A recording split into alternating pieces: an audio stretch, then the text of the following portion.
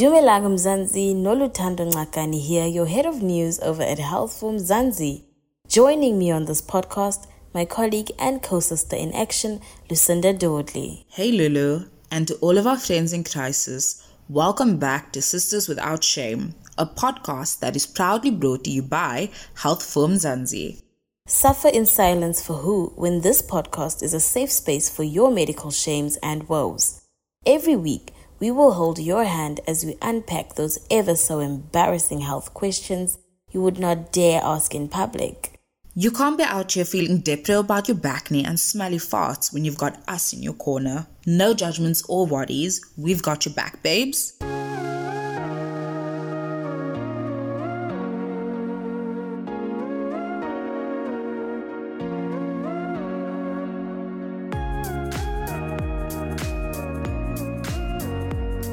In the last weeks leading up to the end of the year, I've been feeling a lot more grateful for my life and loved ones. We have this Omarion virus in the air, and it's just been a very tough year, man. But I really do appreciate anything and everything in my life. The last leg of the year always comes with this sort of panic for me. But there is nothing like a little gratitude to almost sort of center you. But before we give our thanks and get all mushy, we have a friend in crisis to attend to, Lulz. Now, as our listeners do know, on every episode, we listen to a voice note, read a WhatsApp or email message received from a Health for Mzansi reader. Remember, your messages are confidential and we will never mention your name unless you want us to. Lucinda, who needs some sisterly shoulders to cry on this week? This week, we have a message from Jacobsdal. Anonza writes, "Hi sisters. You never really know who you are dealing with, do you? I finally decided to leave when he grabbed my hand and bent it backward in front of my kids. He was trying to get information out of me about where I'd been. It hurt so much I was crying, but he didn't let go until I screamed. The act wasn't the factor. He'd done much worse before, including kicking me in the stomach while I was pregnant. The factor was the kids being directly exposed to it. Anyway, I am now ready to give love a try again. But how do I know I won't land up in a similar situation? I've really bad anxiety." Against all odds, Mara Glennie, who is our guest this week, survived a life-threatening event that involved grievous bodily harm and founded Tears, an organization that provides a support network for victims of rape and abuse. Her mission is to enable victims of rape and sexual abuse to find the assistance, comfort, and compassion that they need when faced with a similar situation. Glennie is passionate about women's rights and the fact that women have very little to no protection, despite our progressive laws and studies in Mzansi. So Mara, we never know who we really are dealing with until the first time that they do something that is out of pocket, or they do something to harm you, they say something to harm you, or they physically do it. So do abusers typically show any warning signs? I think that's a very complicated question.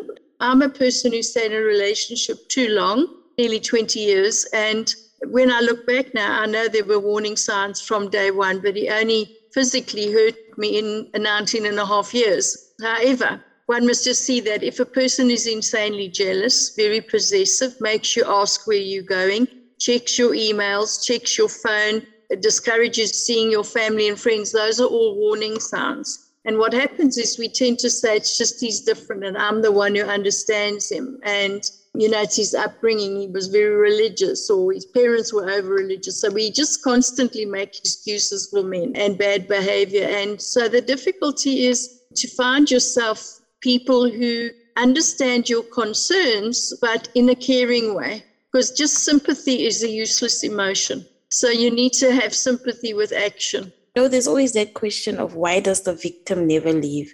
We always hear things of why is she only waiting to come forward with her allegations now? It's always a common response when people think about the victim.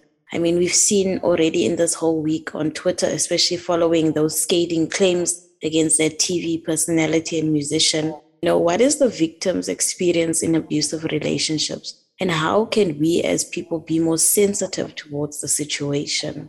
Well, I think the difficulty, you're quite right that has happened. And I think one of the difficulties is that when a victim or a perpetrator, in this case, chooses to speak out, he or she, because perpetrators can be men and women, and needs to make sure that they've made good the damage they've done.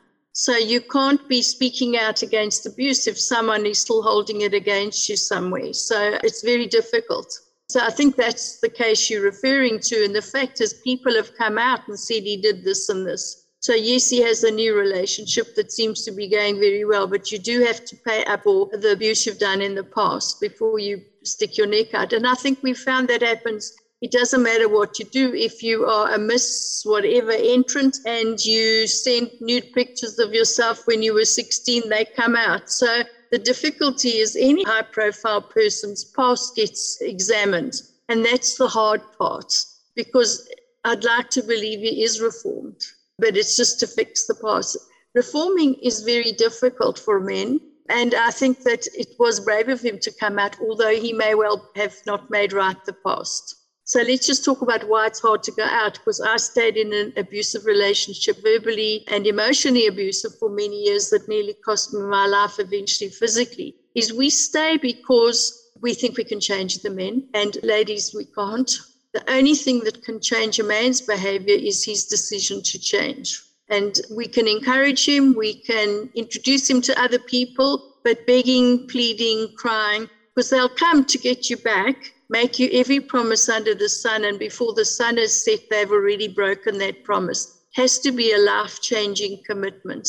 We'll go to counseling together, and I will put into practice what I've learned, because counseling's one thing, living it out is another thing. And so I also think is that there are a lot of other reasons women don't leave, because we impoverish women to a large extent. You spoke about financial abuse being one of the problems. This is my personal opinion. We somehow don't empower women, and women don't empower themselves, because it's a twofold situation, and say, I'm happy to stay at home and look after the kids, but these are my conditions. I want to do this, I want to do that, I want to keep a job on a Saturday. We just take the position where the husband is the provider and you stay at home, and then mostly women don't make the effort to learn new skills and grow. We were just talking about in our office about a woman in her 70s who had to learn to internet bank for the first time because her husband passed on. So we need to also make the effort to take all those skills so that if you do have to leave the situation, you can get a job. And it's not always a teller at one of the big chain stores. It might be a typist in an office. It might be that you've practiced your English and you can proofread. There's a whole lot of jobs that are out of our normal situation because they need a slightly extra skill. So we need to remain updated. And also the other thing is that women don't leave because they've lived at home with their husband and their kids for 30 years and they don't have anywhere to go. And honestly, I've worked in a shelter, and the shelters are not the best place. They're safe, you might not get killed by your husband, but they're not probably the best place to be having a family life. In fact, there is no family life. So they don't leave because they haven't got money. They've got no place to go. They're undereducated and undervalued. And we do not enable them. And I'm saying we because I always teach people, if someone comes forward as they've been abused, you need to say, I believe you. I want to help you. You're not alone. What do you need me to do for you? Because sympathy just kills you. It does not help you. Sometimes they need a space on your couch, but obviously that can never be permanent. So they need a permanent solution. And it might mean that you speak to your employer to take her on, or you ask your friend if they've got a cottage where she could live and you help her move. Because what happens is we're big on advice and we're short on action.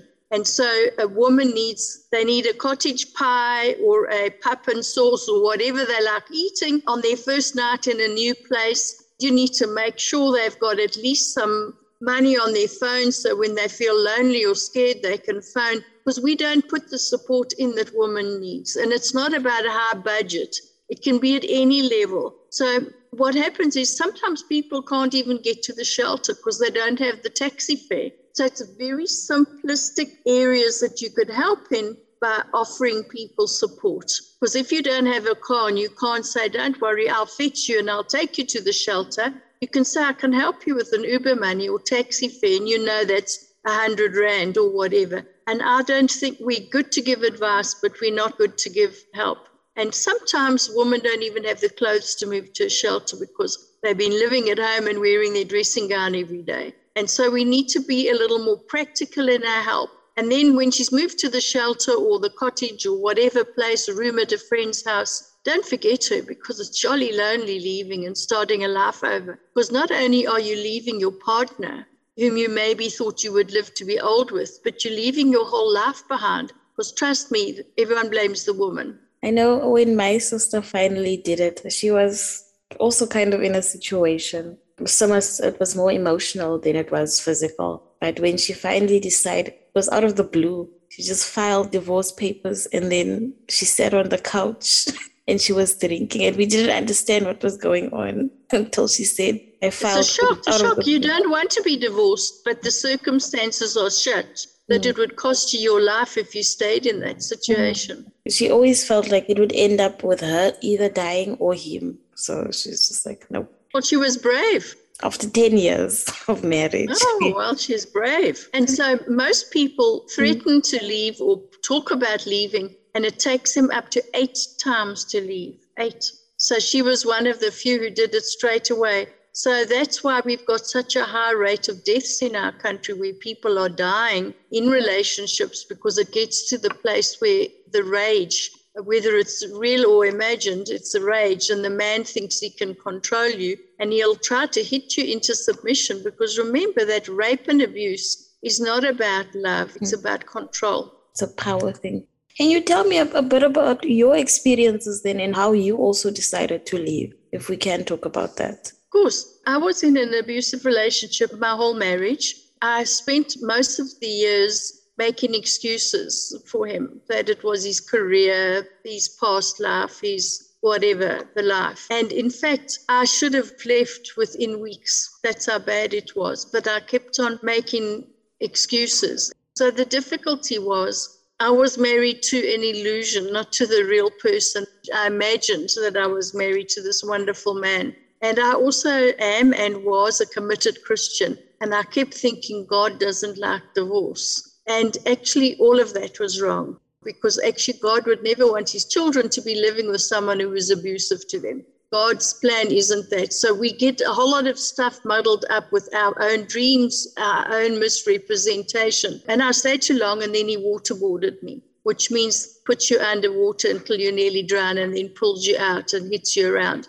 So it's very, very difficult when you've come through that, which is a torture, waterboarding. It's not just the beating up. They are all equally as bad. I couldn't get the help I needed because people couldn't identify with it. So I went from place to place seeking help. Eventually I called someone in the army whom I knew very well, and they said, no, Mara, you've been tortured. And so when I realized the truth of what had happened to me, that it was an unnatural circumstances, which all abuse is, I then started to get healing. But I did go through, sadly, every single phase that we go through. It doesn't matter where you live in the country, what your job is. I've been doing this full time for 10 years, and I've read extensively additionally, and the phases are all the same, whatever country you live in, whatever society you live in. It's self-hate, depression, self-blame, because I blamed myself that this didn't work out, that if I'd tried harder, it would have been better, if I'd been a better wife. And in fact, it's never the wife's fault. It's the abuser's fault for choosing to behave so badly. But unfortunately, women bear the blame of failed relationships mostly, and they bear the circumstance of, you knew that if you said that, he would lose his temper. So one of the things as a result of my own actions I tell people is never break up with someone or bring it to a confrontation of the end of your relationship alone. Always let somebody know. Let somebody, your sister's coming to fetch you any minute or whatever, have a backup plan, because that is when women get murdered. And we have a lot of those in this country. They get murdered because they are calling a day to it, or they are continuing with their pregnancy. We've seen them hung in trees. We've seen a young girl cut into pieces in East London where her partner was so jealous he saw messages on her phone that he read incorrectly. So it's all boils down to the same thing, control. And so if you're breaking up with your partner, which I was doing, which is when I nearly lost my life, have a backup plan. Have someone either at the house in another room or coming to fetch you or something, because you could lose your life, because essentially what's happening is they're losing control of you as you leave. And so that's why I became an advocate against abuse. When I went to the police station to try and get assistance, it was on a Friday, they said, come back on Monday. All our staff leave at 4. There was nobody to help me. And when I started Tears, I wanted to start a service that could offer women help in the position I was in. And so I thought to myself, what help would I have wanted? I wanted to know I was crying. I want to know the nearest place I can go to for help to where I was. I was at Randburg Police Station, and I needed to be told you can go to this place within driving distance. And they said, come back Monday. So I developed a service that's free to anybody on any phone anywhere in South Africa called Help at Your Fingertips, where if you dial a number *134*7355#, I'll repeat the number in case you might need it. It's *134*7355#. It works anywhere in South Africa, 24/7. And if you follow the prompts on the phone for free, you will get 3 nearest places that you can go to for help near where you are located. We'll geolocate them. You will give it permission to do so. After about 2 years of running the service, which I'm quite proud of because people said it couldn't be done. So remember that at that time, when I first started, there wasn't a facility anywhere in the country that could give you information nationwide. There are some now that offer partial information, and I'm pleased for that because one place can't do it all. So after about a year or 2, I decided that we need emergency help. So then we added a new service where if you're in a life-threatening situation, you can ask for help. And either someone will call you back within 24 hours, because we know that sometimes you're with your abuser and you can't speak, but you don't want to let the opportunity pass you by of getting help. So we call people back within 12 hours or 24 hours, depending on what time you call. The other is you would get through to a call center that could help you. So the last thing that we're doing, which I haven't launched yet, which hopefully I'll be able to come back on your show and launch to other people, is that we've discovered that, unfortunately, as you said at the very beginning, we don't talk about the things that matter. We don't talk about the difficult words. We don't call a vagina or a penis because we're kind of ashamed of those words. And they are not bad words. They're real words. We have made them bad in the connotation. So when a kid gets abused and she goes to the police and says, he touched my flower, we can't get justice for them. So we do have a responsibility to call things on their correct name. And so the third app that we're going to start early in the new year is for teenagers to ask questions. What if I'm pregnant? What if I had unprotected sex? What is an STD? All the things that we as parents are not talking to them about, or they're too ashamed to ask. As a passion, I gave up my corporate job to do this full-time 10 years ago. And I have an absolute passion that we can live safe, wonderful, happy lives. You know, I get up every day and I'm blessed by God that I do such an amazing job and I can help people. And I want everybody to have that same joy of living. And it doesn't come because we are not given the truth. And so I truly believe that if we educate kids, we can make their lives better. Because let's be honest, the rash of child pregnancies, as they called it in the papers, is a lie. That was the rash of child rapes that have resulted in pregnancy. Let's be very clear. And so why did we call it child pregnancies? Why didn't we call it what it is? That's the shocking part. As you said at the beginning, we don't talk the truth. So we go to Parliament and we make wonderful statements about the millions that are helping women. So where are those millions? Where are they on the ground? Where are they helping your members? They're not there. They're not there. I like the fact that you said we need to call things out for what they are, because that is really important. Also, Mara, what is the impact of abuse on your well-being? And also, why is it important for us to observe 16 days of activism? Abuse has a lot of negative effects on the body. People who've been suffering abuse, first of all, I think that one of the areas, I'll come back to the fullness of that question, but one of the areas that we don't really identify is that when we are abused, we suffer self-rejection, rejection of your love for that person, rejection of your good intentions, etc. So we suffer from mental abuse, which is one of the biggest things with GBV. And so we are mentally affected. So I urge everybody that I work with, if there's counseling near you, which is the service on my app, *134*, 7355 hash, go for counseling if you can, because we can say, I don't care what he did, but we do. Inside our body, we take that negative energy, we take all of that thing. So to get well, sometimes we just need to talk through the situation with an impartial person who's non-judgmental, who only wants your good, and that's very, very important.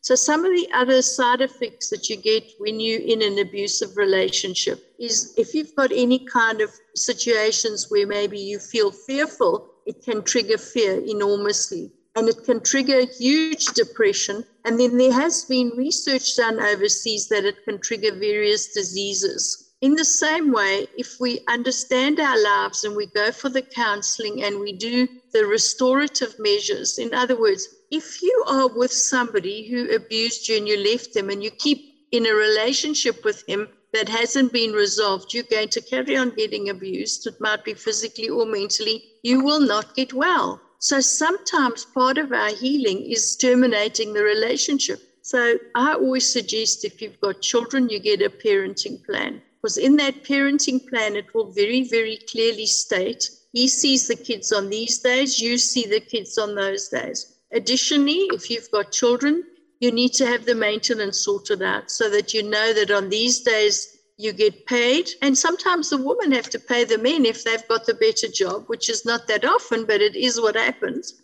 You need to have your maintenance sorted out because your children are not a grace and favor situation. Your children are your joint responsibility. And if you have to register for something, you have to register. And so I think sometimes we also get ill because we don't get up and take the action we should take. And so for me, I delayed divorcing and I delayed terminating the relationship because basically I had this dream of us getting old together, which was never to be. That is 20 years ago now. I nurtured this mistaken idea that one day he'd be fine and we wouldn't have all this stuff. And it's not a reality. Unless you see changed behavior from your partner in that way that he communicates to you that he sees a new way forward. In other words, not with his mouth, and he acts differently. He starts coming home on time or stops drinking or whatever the requirements of your attempted reconciliation.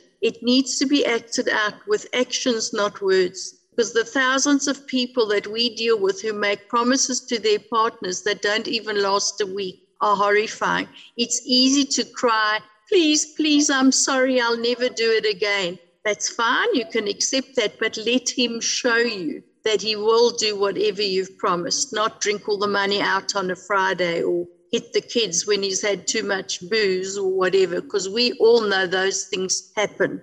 And then the last thing is that, of course, if you're in a situation that continually repeats itself, we lose all the joy in our life. So that's another part that happens to us. You see kids walking along to school, even if they've got a long walk, they'll be laughing and talking and whatever. You see a group of women together where there's domestic violence, they're not laughing and talking. They are carrying the burdens of the world on their shoulder. So it affects you emotionally, not only with depression, but it affects every aspect of your life. Who wants to go to a cashier at Woolworths and she's bitchy and grumpy because she's having a bad laugh? Because then you feel like that and it rolls off on everybody. I'm not saying it's just the cashier. I'm using that as an example, but I know that you can go into a shopping center or into your office, into your school, and you can feel really bad. And it's very hard. So we need to learn, because it affects us, the abuse. So we need to learn new coping mechanisms. So we have to acknowledge that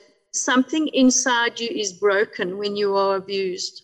So you need to learn to replace it with something new, like being thankful for the sun coming up or the rain or your friends or your mother or whatever it is. But having a thankful heart doesn't come easy to a lot of us because our circumstances are so black. So we need to learn a thankful heart, because as you do that, the circumstances lighten, and that is one of the side effects of abuse. We never really talk about men as victims of domestic violence. Why is this not a conversation that we are ready to have, and why is violence against men still considered taboo in our society? Because we are largely a patriarchal society, it's very difficult for men to admit that they've been abused, and they are abused. And the easiest place that we can see men are abused is quite often to see them at schools. Boys are abused in the locker room, in the sports field, in whatever. But it's hard to imagine a boy or a man being abused in his home. But yes, they definitely are.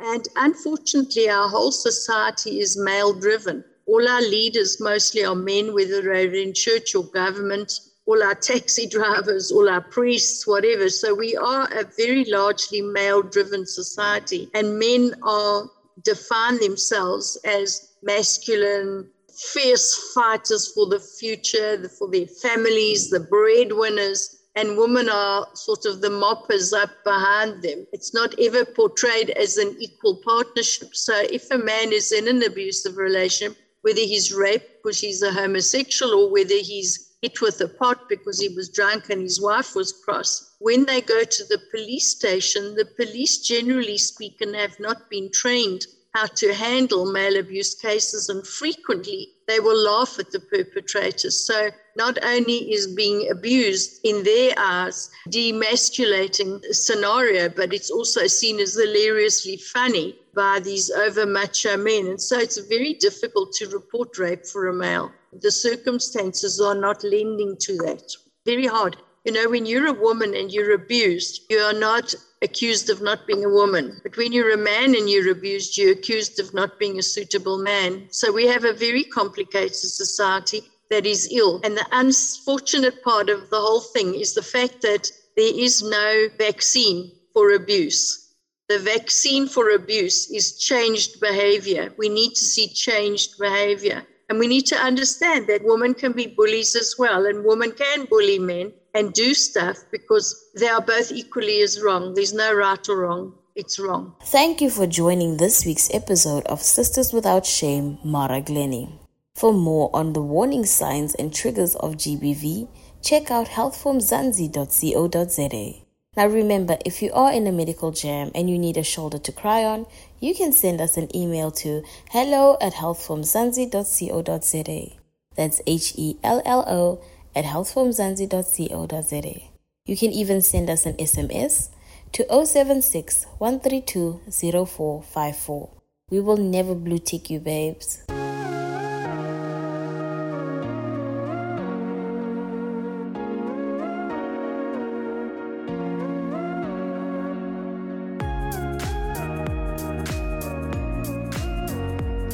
Lucinda, I don't know if you've been following Twitter this week, but the whole app sort of turned into a platform for victim shaming, and it was just a disgusting sight to watch unfold. The relationship between victim and perpetrators of violence is a very complex one that we will never fully comprehend unless we have been in their shoes. This is why we have conversations like these to give aid where we can. All too often, those questions, why do people stay in abusive relationships, are posed to survivors, implying that they are somehow to blame for the abuse. Leaving is where the real threat on your life begins. Mara explained that many people experiencing intimate partner violence realistically fear that the abusive partner's actions will become more violent and even lethal if they attempt to leave. The abuser may have threatened to kill them or hurt their child, family member, or pet if they leave. You can support a survivor by just shutting your mouth and keeping your opinions to yourself. A survivor does not need your sympathy either. If you want to support them, be there. I think Mara said that support does not need to be financial. Support is in the little things. The world would be such an amazing place if people would just shut up sometimes, girl. Also, it's called empathy, In fact, the word of the week is empathy. Understand the situation before you make judgments haphazardly. Sheesh! That brings us to the end of episode 19 of Sisters Without Shame, proudly brought to you by Health for Mzansi. From me, Lulu Ngakani. And me, Lucinda Dodley. Have a great week, and remember to show us some love by sharing this podcast with a friend.